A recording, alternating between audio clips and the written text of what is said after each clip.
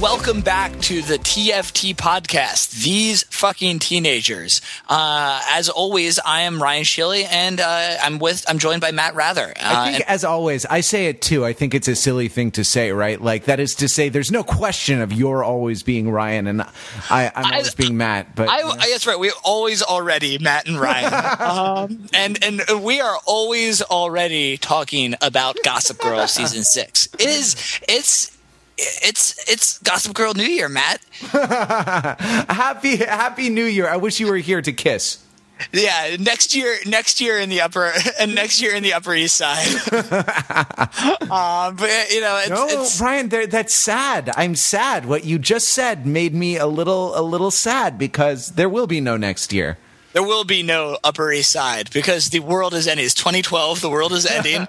And this is the last sixth and final season of Gossip Girl. Do you think they'll Gossip Girl the ending of the series, and they'll actually be like, "Oh, just kidding, 6 more seasons"? That would be great. That would be pretty funny. Or if the last shot is like, Kristen Bell sitting at a cafe table, in the spring, right? Like sitting there, I don't know, typing on her pink laptop. Though I guess we've actually seen the real Gossip Girl now, huh? And you mean that blurry photograph from the security footage? That is the very one. Or do you think that was her girl with the dragon tattoo-esque like minion, right? Like she hires. Hard to say. I mean, there's a lot that doesn't give us a lot to work with. She hires Rooney Mara to go get her nipple pierced and start and break into Serena's. Yeah, or that was that like shadowy oldest established permanent floating brothel in New York, right? Oldest established, oldest profession. Yeah, it's. I think we'll see. I mean, I think that the point is, though, it's. I guess all will be revealed this year, and so we're back to really, again, this is we won't have another opportunity for this, and as we've discussed quite a lot on this show, that Gossip Girl is the reason that we're here, and we've created other reasons. There's the pantheon of TFT shows has expanded over the course of the 3 years that we've been doing this podcast. But this is still really the core text, and right. So we're going to return to it now after our summer school, our traditional British summer school on the other side of the Atlantic. Semester abroad. Our semester abroad, our gap year. And are back really focusing on this show. And then as we go through the year, we'll probably be doing Gossip Girl episodes or TFT episodes focusing on Gossip Girl probably about every other week, and then in between we'll try to fill in with other shows, whether this is about the interrogating this concept of the pure teen soap opera and going into various directions of the history of the form, or other projects and properties as they come across our desks. Very, very interesting. Fiona has started watching Freaks and Geeks, and I've watched Freaks and Geeks through a couple of times. I'm not watching it with her in this go round. If you have a girlfriend that you live with, you need separate Netflix shows as well as the Netflix shows you watch together. So Freaks and Geeks is on Netflix. Yeah. I'm watching it instantly. It's I guess it came on lately, right? But it's super tactical, relationship advice, and that's really what you can expect from the TFT podcast is the nuts and bolts of cohabiting, right? Yeah, with a loved one. And just some basic getting things done type tips. That's really what this podcast is about. Right. Absolutely. Yeah. Your personal productivity and tech blogging. Also, we're going to talk about the iPhone 5 a lot on this. Oh yeah, exactly. On this well, episode. it's funny you say that because I actually watched season 6, episode 2 of Gossip Girl on my iPhone 5 through the new CW app. And so that I was able to watch the 45 minutes of Gossip Girl in a span of about an hour and a half. And now I know all about all of the other properties on the CW that are all, since I like Gossip Girl, I'm also very excited for Beauty and the Beast and the Vampire Diaries. Vampire Diaries, it's not a TFT worthy show, but Vampire Diaries it's another show that Fiona and I watch. But you see, we watch it together, so you can never watch ahead. You have to, like the other person, by introducing that dependency into television watching, it can be very frustrating, which is why both members of a couple need their own shows as well as shows that you watch together. But Vampire Diaries is a very good soap, but it's not a TFT. It's not a TFT worthy soap. But Ryan, I'll bet from that 45 minutes of demographically ill-fitting commercials that you were subjected to. I mean, I'll bet like all kinds of like face creams and zit remedies and things like that. Well, this is the interesting thing is that that's what I kind of thought the CW app would be, but it's almost entirely CW ads. Wow. And so I don't understand exactly what it's doing strategically. Because it's an end runner. No, if they could sell that, I mean, that's like, that's inventory. That's unsold inventory, They only put that there. If they could get money from someone else for putting ads on a show like that, they would. Exactly. So that was interesting. But yeah, I mean, I think that, and in terms of the actual of what we saw there, right? So I think there's a lot that's going on already, and just picking up where we left off at the end of season 5, sure, is that we kind of had almost Serena dies on a train. Serena dies on a train, and oh no, she doesn't. And it even says it starts. That season ends where the whole series starts at Grand Central, right? And on the Metro North on a Metro North train, I believe. And the idea, I mean, we talked a little bit about it. Sort of promised a return to form, right?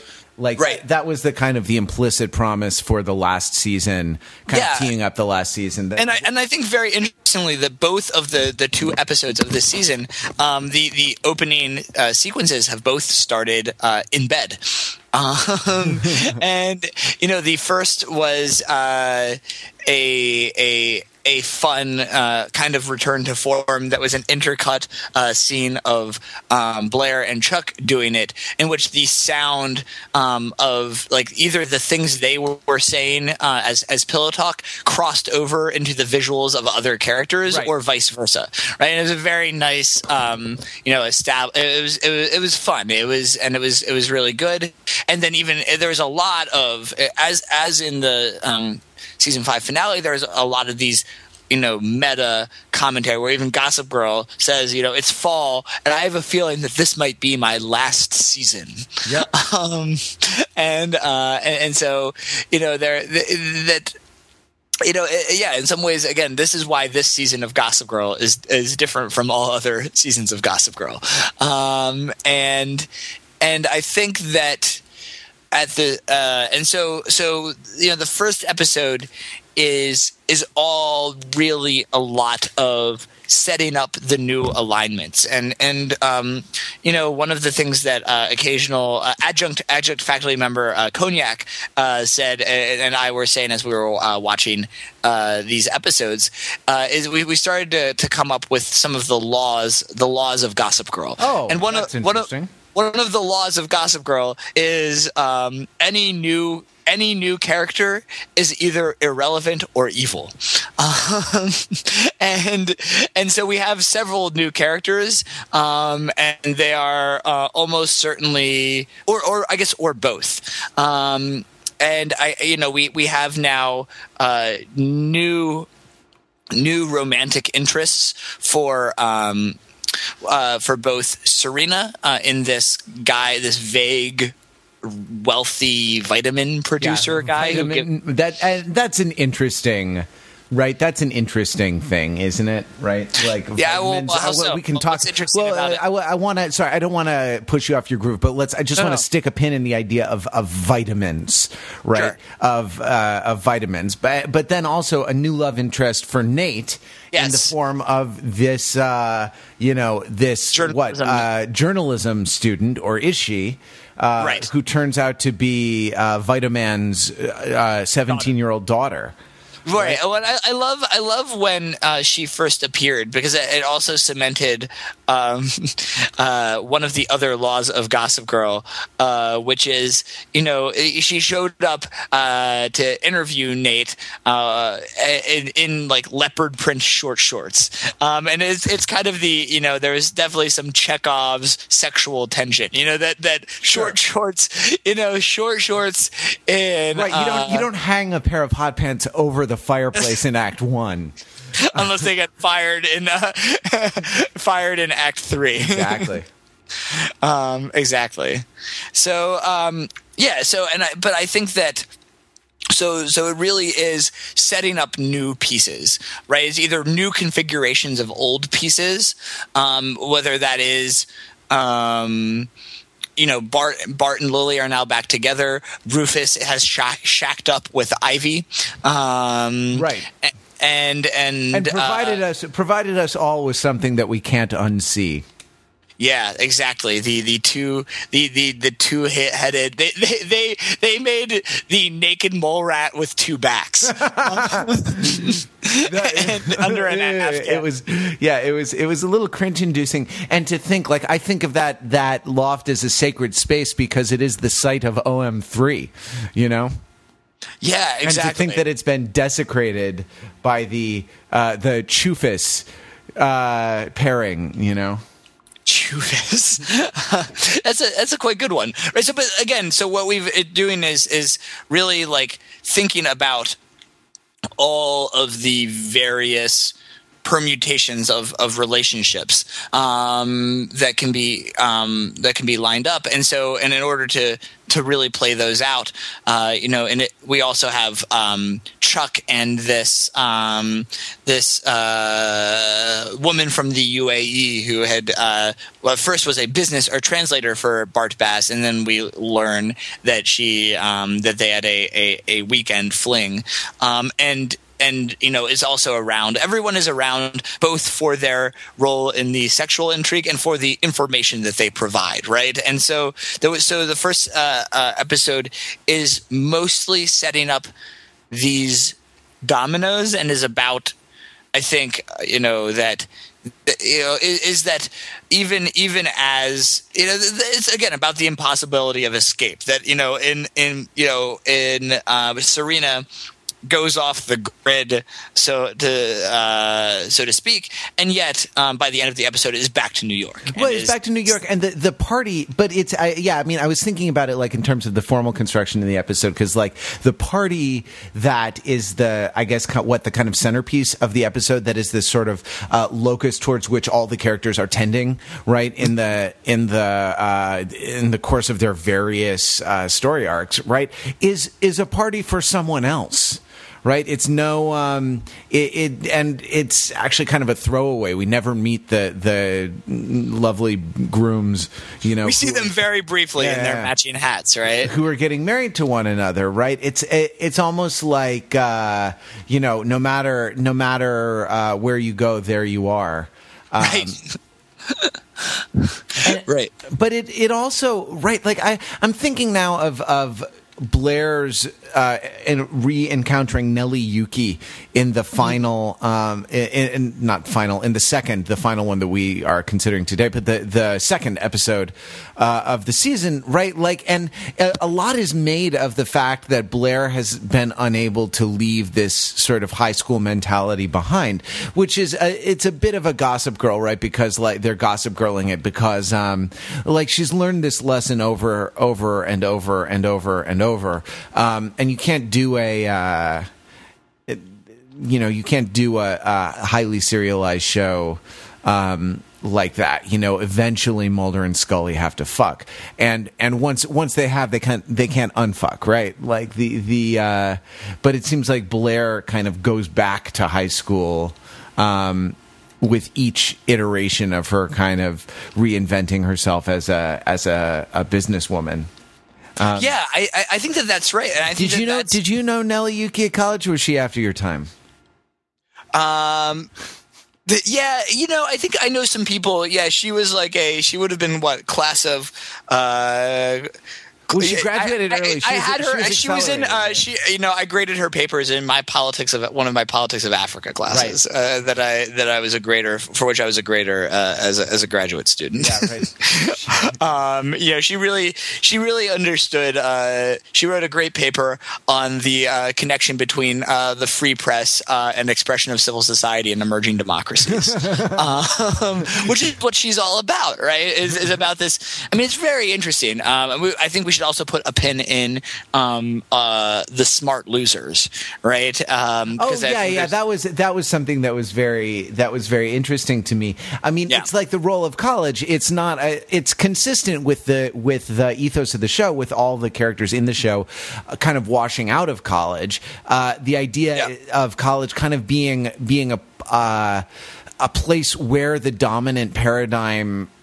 The dominant social paradigm is challenged, right? The social paradigm of high school, of the kind of the cliquishness and the hierarchical models, and moving to a more like multi-focal,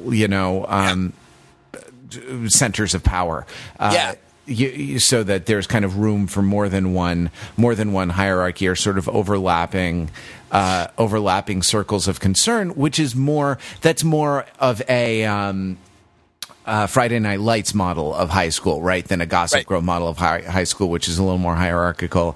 Well, and I think what's interesting is what happens is that the aristocracy, right? That there's this tension in that in the Gossip Girl model, the aristocracy just opted out of college in part for that reason, either explicitly or implicitly, right? And so there's constantly this battle that is encapsulated in that conversation between Nelly Yuki and Dan about that you'll never be one of them. Like, why do you keep wanting to get inside? And you should just kind of take it down. Take what's yours and remake the system, right? And because there is this constant.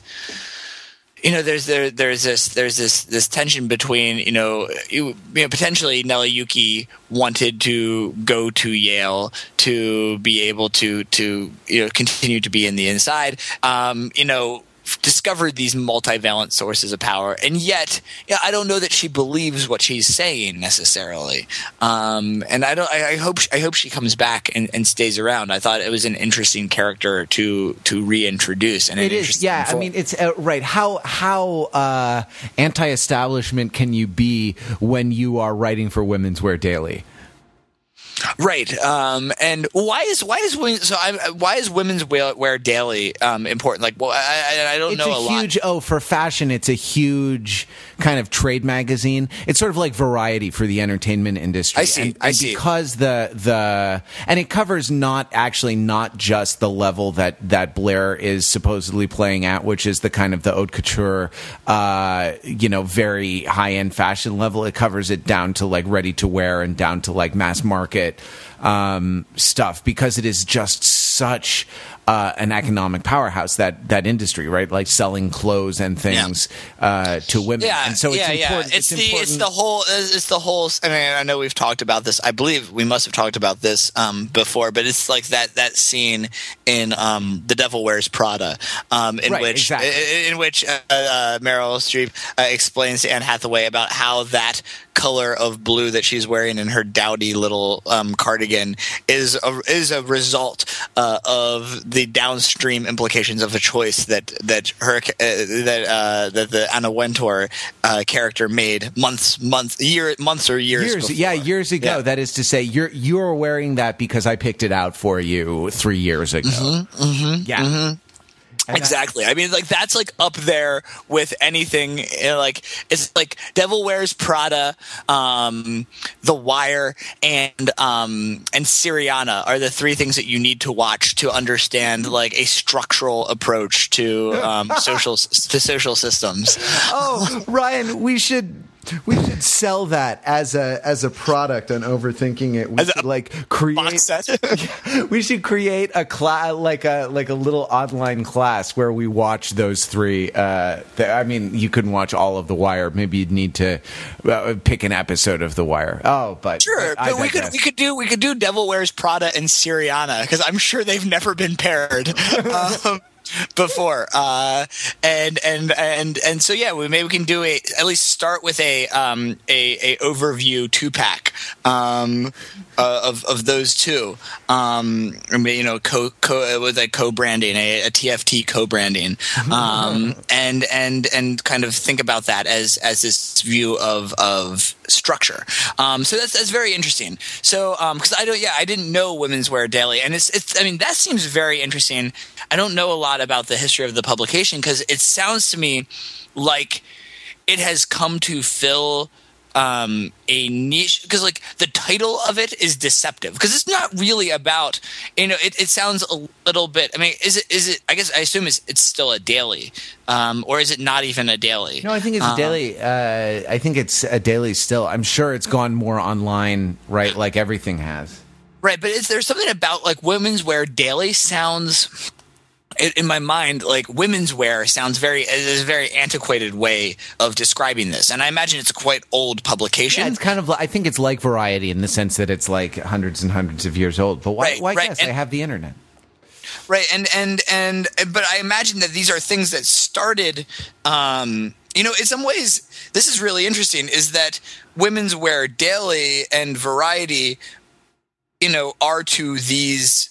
So I'm trying out an analogy here. Is that Women's Wear Daily or Variety are to their respective industries as Gossip Girl is to the Upper East Side, right? That is the trade magazine, and there are things that probably these are these technologies that create common knowledge within this certain sphere that like evolve because Gossip Girl is also no longer a Gossip Girl really, and it's this thing that starts about documenting the production of women's wear, but then expands beyond that to the entire industry, and as the industry grows, this institution is still plugged into this, but seems to successfully grow and adapt, and I think that that's what we see with Gossip Girl. The Gossip Girl website itself.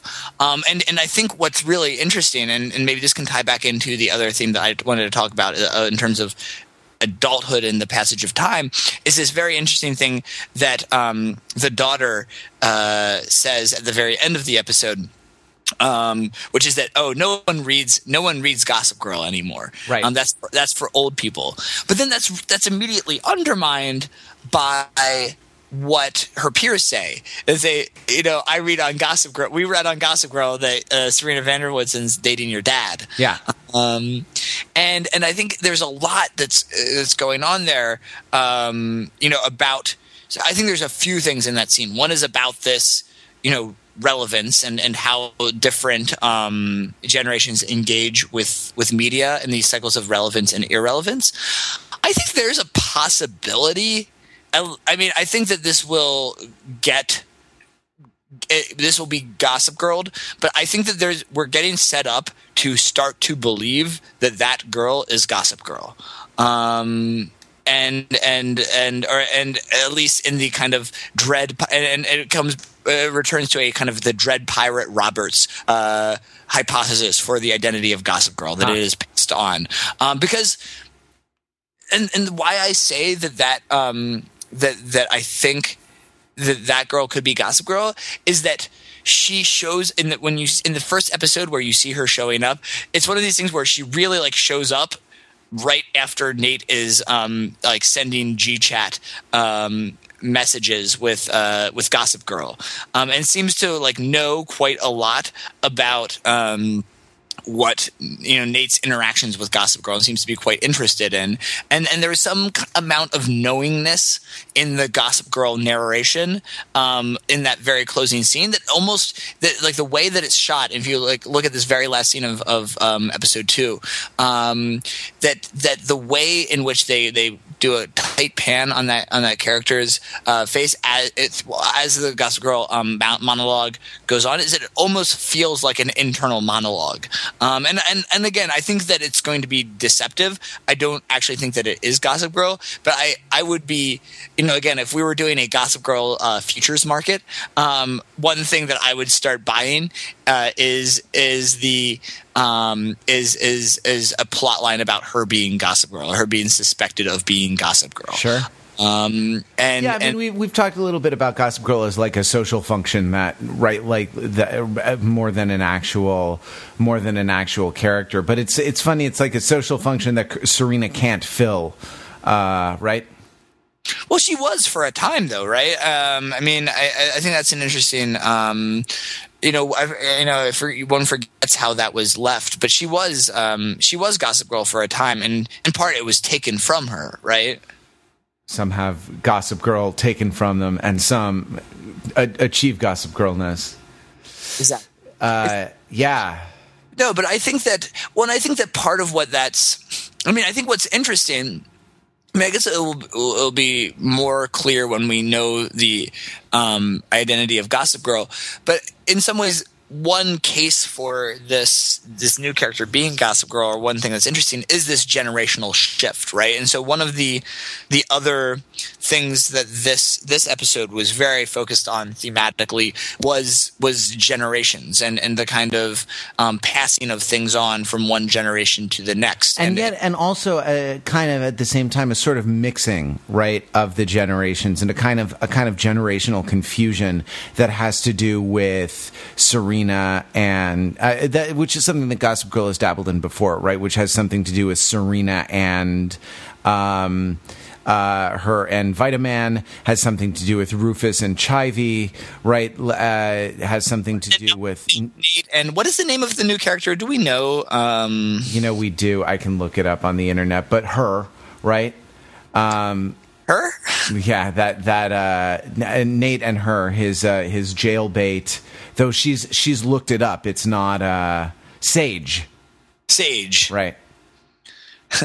Are you going to Scarborough Fair? Nate is. Can't wait till he bones parsley. That's a hippie girl. Exactly. Who he met. By the way, Sage, the actress Sophia Black-Delia, a veteran of U.S. Skins. Right. That's I hope it becomes a crossover. Like we start getting all of the worlds. That's really one of the real dreams. I think that's like, I guess I'm saying, like, this is like in my when I go to sleep at night, all of the shows, all of the characters live in the same universe, and like Jason Street is throwing touchdown passes to Tony, who then gets hit by a bus. Right. And so one wishes that these are all in the same continuity. But it's good. Well, when we do our crossover fanfic, right? This is our crossover fanfic. Who are we kidding? No, but I think I think this idea of the and speaking of passing on and generation, but also kind of generational confusion, and kind of mixing up the generations, and what it means to be a grown up, right? Like.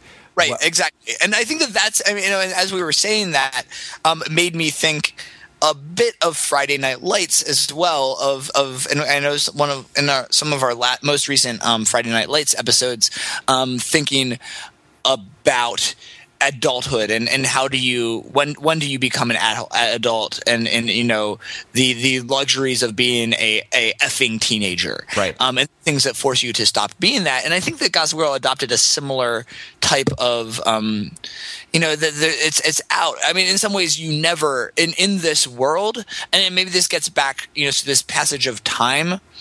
Relates to there's this time-space dimension to what's going on, and let me kind of explain what I mean. Right, so one thing that we were talking about is this dimension of being inside and outside, right? And this is part of this Nelly, Yuki, and Dan conversation about being a smart loser versus being one of them, and then there's this dimension of when you are in the inside, it's that time passes. And people move through generational cohorts. But that is actually less important than playing certain social rules. And people move back and forth. That they're all teenagers of various sorts. And that the relationships are – so on the one hand, there is hierarchy, but the hierarchy is much more between those who are on the inside and those who are not, versus, that there is, parental authority is frequently undermined and challenged. The appropriateness of, this is not a, this is very much not a Messiah. We've talked a bit in our context of our work on East African cattle pastoralists. This is not a gerontocracy, right? And that there are lots of crossing these boundaries, and that it's much more fluid and situational. And so that right now at the end of this episode, Serena is in a more parental role vis-a-vis. Vis-a-vis Parsley, Rosemary, and Parsley, Sage, Rosemary, and the passage of time, and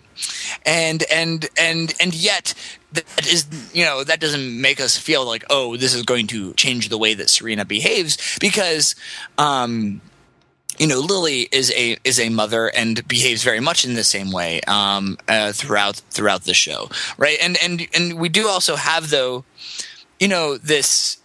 I think that as time goes on, you add certain tools to your repertoire, but you don't necessarily lose the other ones. And what I mean by that is there is this interesting interaction between Serena and Lily. In which Serena, it's before the party, and Serena, and they're talking about the party, and Serena goes, "Well, I don't know. I think is Steven is Vitaman? I think Vitaman is cheating on me." And Lily says, "Well, this is what adults do. You just show up and you ignore it, and the show must go on, right?" And so this is a another tool. And this is not really like all that adults do. It's just a way that it's another form of passive aggression that can be used to play out these various types of power plays. It's not that you act like an adult, that you forgive and forget. It's that you acting like nothing is wrong is a way in which you can then strategically gather and not reveal information so as to consolidate advantages vis-a-vis other people. And so that, being an adult is just about, having certain skills and experience, and that is, that the battle lines are not fluid, because being able to sort of delay gratification, yes, but delay gratification for precisely the same gratifications you wanted, as a fucking teenager. Right, exactly. And it's unclear who has the upper hand. You see there is certain amounts of generational conflict as well, and I think we'll see that with Sage's character as well. And so it's cool because she really is now being positioned, and I think that's also it's telling, right? Is that even though she's within God, Serena, why do you keep making me come back for my curfew when you were my age? You were boning Nate in a Right. You know, exactly. I want to bone Nate in a bar stool in Oyster Bar. You know, right? Right. Exactly. In Michael Jordan's Steakhouse. In the Apple Store, right? Now there's an Apple Store in Grand Central. Oh, right. Yeah. Which is not quite the same. Boning in the Apple Store is not quite the same as boning in Michael Jordan's Steakhouse. Yeah, in the Oyster Bar. Yeah, exactly. One would imagine. And so. Yeah, so I think it's very interesting because there I think it will be set up as three generations, even though in any kind of human generation time, that Serena and Sage are very much of the same generation. Well, yeah, that's right, like that's interesting notionally, isn't it? Right, that goes to like the bright line theory of turning 18, which is that Serena, Nate, and Vitaman all belong to the same cohort, and everyone under 18 sort of belongs to the same cohort. Like the Sage makes that point when she says, the age differential right between Nate and me is less than between you and who Elizabeth Hurley, right? Or right. Or the one between Serena and my dad, or the one between Shivey and Rufus, for that matter. Chufus. And the mole rat with two backs. Yeah, I think this actually leads me back to like another thing that we were talking about. I think another element about the passage of time here relates to, and maybe another thing that one of the lines, the first line in this episode that made me reach for my pen and a Post-it note is revenge is a dish best served serialized. And I think there's a lot here, and we can spin out to back to some of the other topics. But I think that in terms of serialization, and I think there's something interesting about the nature. We've talked a lot on this podcast about the nature of the serialization in Gossip Girl, and it's been one of the first things that we kind of hashed out in terms of where the strengths and weaknesses of the show, and we find that there's often this kind of medium level of serialization in Gossip Girl, that things last for 3 to 6 episodes, and there is and different plot arcs start and finish within these runs, and that's how a season gets cobbled together, rather than these large season-long arcs or multi-season arcs that blend together really nicely in some of these other serialized fictions that we might talk about, and I think that in some ways that blurring of not there being either purely episodic and a bright line between individual episodes, but also in some ways is very similar to this type of episodic, this mid-range meso-level episodic relation between generations in a way, right? And so that you have this same kind of like medium level of serialization in social cohorts and relations as you do in episodes as well. Sure. Yeah.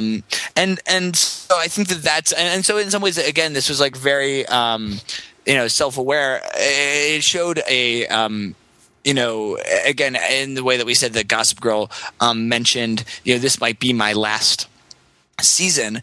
I think that this idea of really thinking about the serialization, right? And this came up, I think, in 2 other ways in this episode. One was, that line was uttered by Georgina in terms of the publication strategy of for Dan's expose, and rather than going for a book publisher, in some ways going back to the old school, capturing that Dickensian aspect of serialized publication, and then similarly, that actually foreshadowed, the return of Nelly Yuki and her role as in the magazine industry, right? And her dishing out revenge in her own serial medium, right? And I think this all interacts with even what we were discussing with respect to Women's Wear Daily and Variety, that the relevance or irrelevance of magazines as well and how they fit in a media life cycle. So there's like a lot of these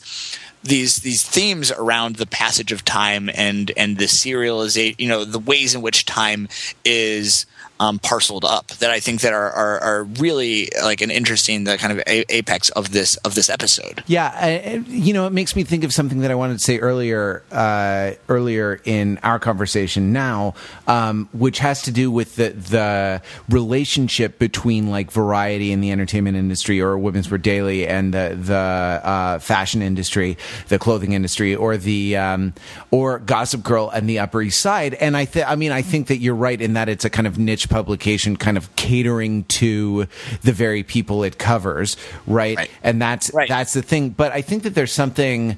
I think that there's something different about it. Like magazine, what is the magazine-ness of magazine, right? Like magazine is, I don't know what, like before it's a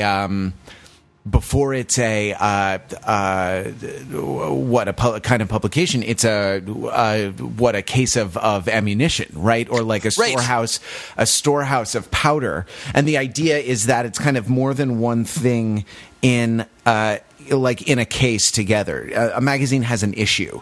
And now I'm moving to like a published magazine, right? Like a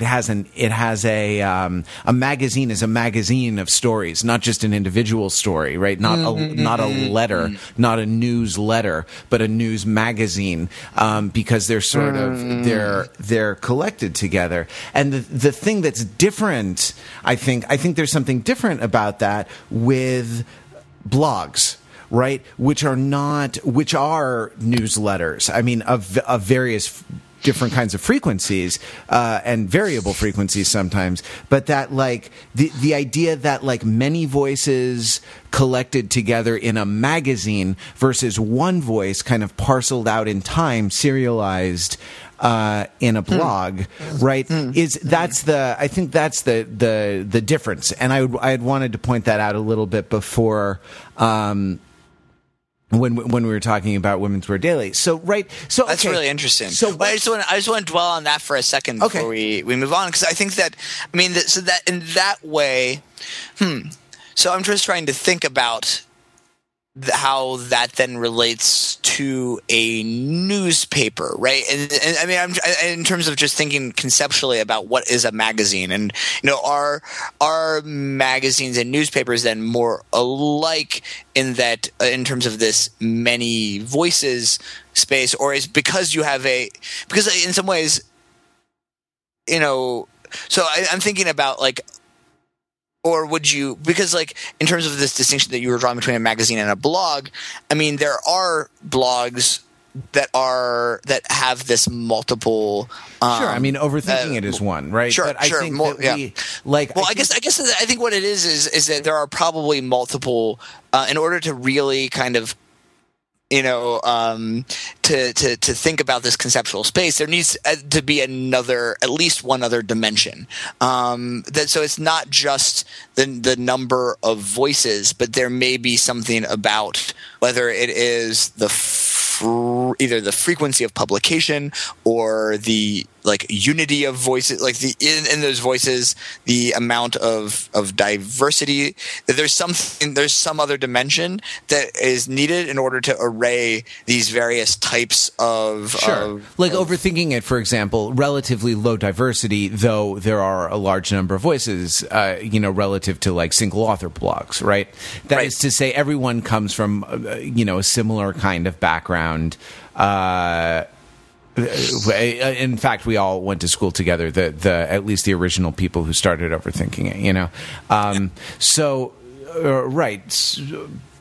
Well, I don't know about the relationship. The relationship I was thinking about was the relationship between that and revenge, right? Like it's really impossible for a magazine to take revenge because it's multivocal, because there are too many people in it. But like a blog can take revenge because you assume that it reflects a single person's point of view, or that there's, what I mean? There's a unity of point of view, and in order to take revenge, there needs to be kind of an agent taking the revenge, But I think this getting back to what we were discussing earlier with Devil Wears Prada and the actual what it's actually based on Anna Wintour and Vogue.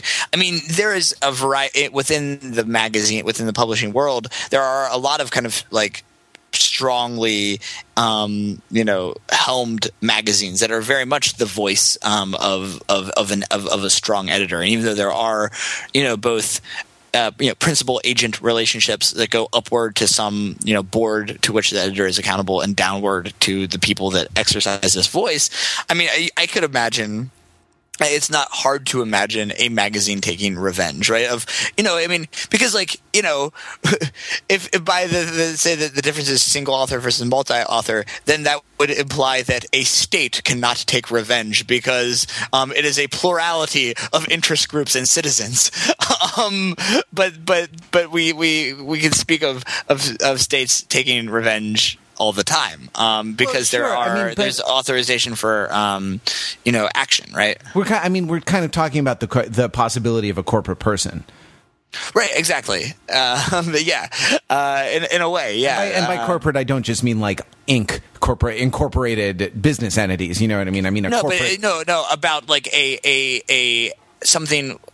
A social actor comprised of multiple individuals, right? And so like aggregations of multiple preferences into some kind of self. Yes. No, I think that's. I think yeah, and so, but I think so. Then at least part of what the magazine-ness. And again, as I now am looking at the Wikipedia page, that the synonyms for magazines are periodicals, glossies, or serials. Uh-huh. And I think that glossies is interesting because it's saying that part of what makes a magazine is the way that distinguishes it from newspaper is the just what it is published on, which I don't think is exactly true, but I think it is. It gets back to something about the frequency of publication, and I think that, and again, maybe this is a false distinction, but at a certain point, I would a distinction in the history of media between magazines and newspapers was in some ways the difference in frequency and how that interacted with content was in part, I imagine, driven by the type of paper it was printed on, right? That it took longer to print on in color. I don't know, but I don't know when that emerged, or if that is the right way of thinking about it. But I don't know. I think it is important because I think magazines were really central in this episode. And it's appeared in the past as well, right? With when Blair was at W Magazine, I believe, right? As some type of editor, and so and then Nate. I was thinking about this with with Nate at the Spectator, right? And it's. I was actually thinking about this with Variety too. I mean, the Variety actually just got sold, and the guy who bought it owns the sort of no holds barred entertainment industry website, which is called Deadline, right? Which is run by a woman named Nikki Fink, who has sort of built this blogging journalism, Hollywood cover, showbiz covering empire, by being sort of nimble, being online, and doing a lot of the things that the magazine couldn't do because of a lot of commitments that they had and a lot of kind of baggage that comes along with being producing a physical artifact every day. Right, so I would say that Nikki Fink is sort of the Gossip Girl analog in the entertainment industry, whereas right. Whereas there are things that are maybe more like the Spectator, but the Spectator I think is trying to have its cake and eat it too. to a certain extent, right? Because it aspires to the voice of journalistic legitimacy. And I mean, I think that like in Gossip Girl, journalism is a class. You know what I mean? It's a class that you can take where you have to learn something that is journalism. It's a body of knowledge. It's a set set of standards. And I think maybe that's the difference between a newspaper that, like, with the exception of the editorial board or some like lifestyle stuff, the expectation is that a newspaper kind of speaks in this American journalistic voice, which is a relatively recent phenomenon in the history of like news reporting or news sharing.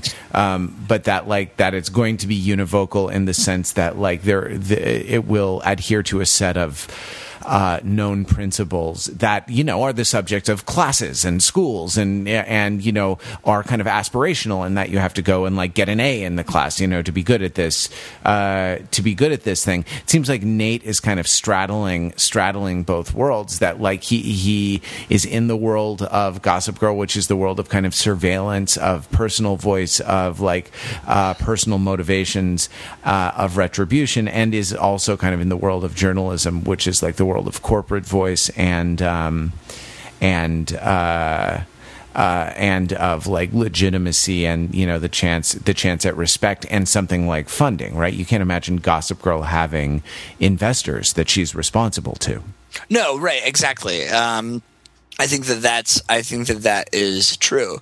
Although I think that we've talked about this before, that there still are accountability relationships, right? That there are certain things that are expected of Gossip Girl, and certain things that and I think this was explored last season when first Georgina and then Serena were Gossip Girl, right? And there were it wasn't free reign to just do whatever you wanted. I mean, in part because of the certain roles that the blog had grown to fill, and so that like made it not I guess this is in part because they were not Gossip Girl. But they were, right? Like, and so that once that role is inhabited, there's less space to take that. There's still a bit of lock-in to that that individual voice, even though that is like. Even though it is individual, it's not unconstrained, right? And I think even Gossip Girl herself has a reputation and has an audience, and so has to respect that, or will have nothing, right? And so has to respond to that. And we too have an audience that we must respect, or we will have. I wanted to talk about vitamins a little bit. Can I get about vitamins? Can I get in 2 minutes on pulling the ripcord, and now I have to stuff the I have frantically to while we're falling at our terminal velocity towards. But also I'll just briefly clutch the parachute for just a few more moments.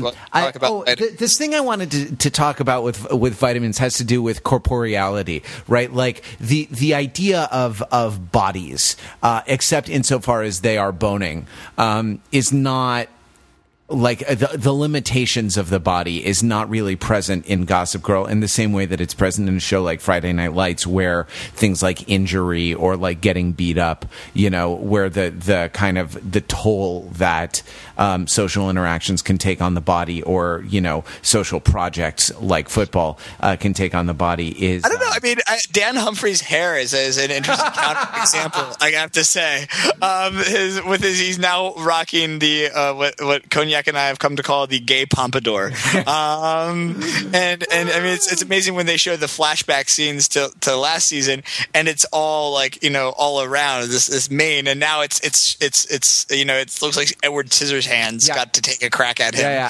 Topia, so, the gay topiary pompadour. But the idea of vitamins, and I mean, I want to make 2 points about it, and then we can wrap. One is that like it addresses corporeality in that like it's a substance that you put in your body. It doesn't help you socially. You know what I mean? It's a substance that you put in your body for the benefit of your body. And I think that might be. I mean, I think that the connection with like health and well-being is probably has to do with like the symbolic function of this guy as like being a rehabilitation for Serena, or at least an attempt at rehabilitation. But I think that there's also something else. The other thing that I associated with vitamins was kind of also, you know, even though he, I guess, is allegedly has a New York connection, it immediately made me think of your side of the country for some reason. I don't know why that is. Here's why I think, because it has to do with youth. Right? That is to say, vitamins are something that you do to like slow down aging, or to like make aging's toll less pronounced, to recover some youth or some qualities of youth and healthfulness, as you age, like health being one of the qualities of youth, I suppose, and decrepitude one of the qualities of old age. And, so like moving from decrepitude to youth, which speaks to the theme of kind of generational confusion that we were talking about. Exactly. This is a guy whose business is selling people at least the fantasy of a kind of arrested development. That is, you can sort of stop, at the age you are and like move backwards a little bit. So no wonder he's boning someone who is more or less his daughter's age peer. Right, and in some ways that also is, the CW network, and sure. it is the whole show is itself is vitamins, right, and is creating this perpetual youth that stays this way, and so it's just like this. I think that's a really nice read, that these things all stack up, right, and that's the thing, is that even though Gossip Girl will end at the end of the season, they won't die. Even if they do something awesome and they all die at the end, they don't die. Like, no one ever really dies in Gossip Girl. At this point, start to, let us, serve our dish of revenge serialized, and join in the conversation as we reignite our episodes. I think again our next Gossip Girl episode will come in 2 weeks, what we'll do next week is to be announced. But in the meantime, drop us a line, TFT Podcast at overthinkingit.com. Follow us on Twitter at TFT Podcast. We'll be getting some. Generally the viewing schedule is not synced up with the live. We're watching it on the CW app. Yeah, we're watching it on the CW or on the Waffles. So we will get several day old Gossip Girl tweets whenever they come through.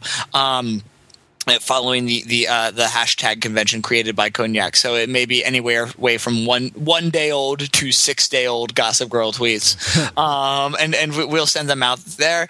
And of course, send us some text messages. 203-285-6401. That's 20 Fat Jog 01. And then chime in on the show notes on overthinkingit.com. These are all the ways to reignite this. And so let us know, really what you think about these first 2 episodes, how you feel on both this bittersweet Gossip Girl New Year, and what other pieces we should start to consider as we look forward to a future with no Gossip Girl, and a year in which we're alternating. We'll probably bring back some more Friday Night Lights, but we're also interested in pursuing foundational pieces of TFT media. So just let us know in any of the comments, and we'll start throwing them into the mix. But in the meantime, we are here where we belong. We, like Serena, have returned to the Upper East Side and are re-entering society as adults with a lovely garden party for the Central Park Conservancy. We are, as always, engaged in large-scale intrigue with our distant and miraculously returned to life fathers. We are boning the 17-year-old daughters of the fathers that we're also boning, boyfriends of the sisters, of the cousins, of the Serenas, and most of all, we are discussing these fucking teenagers.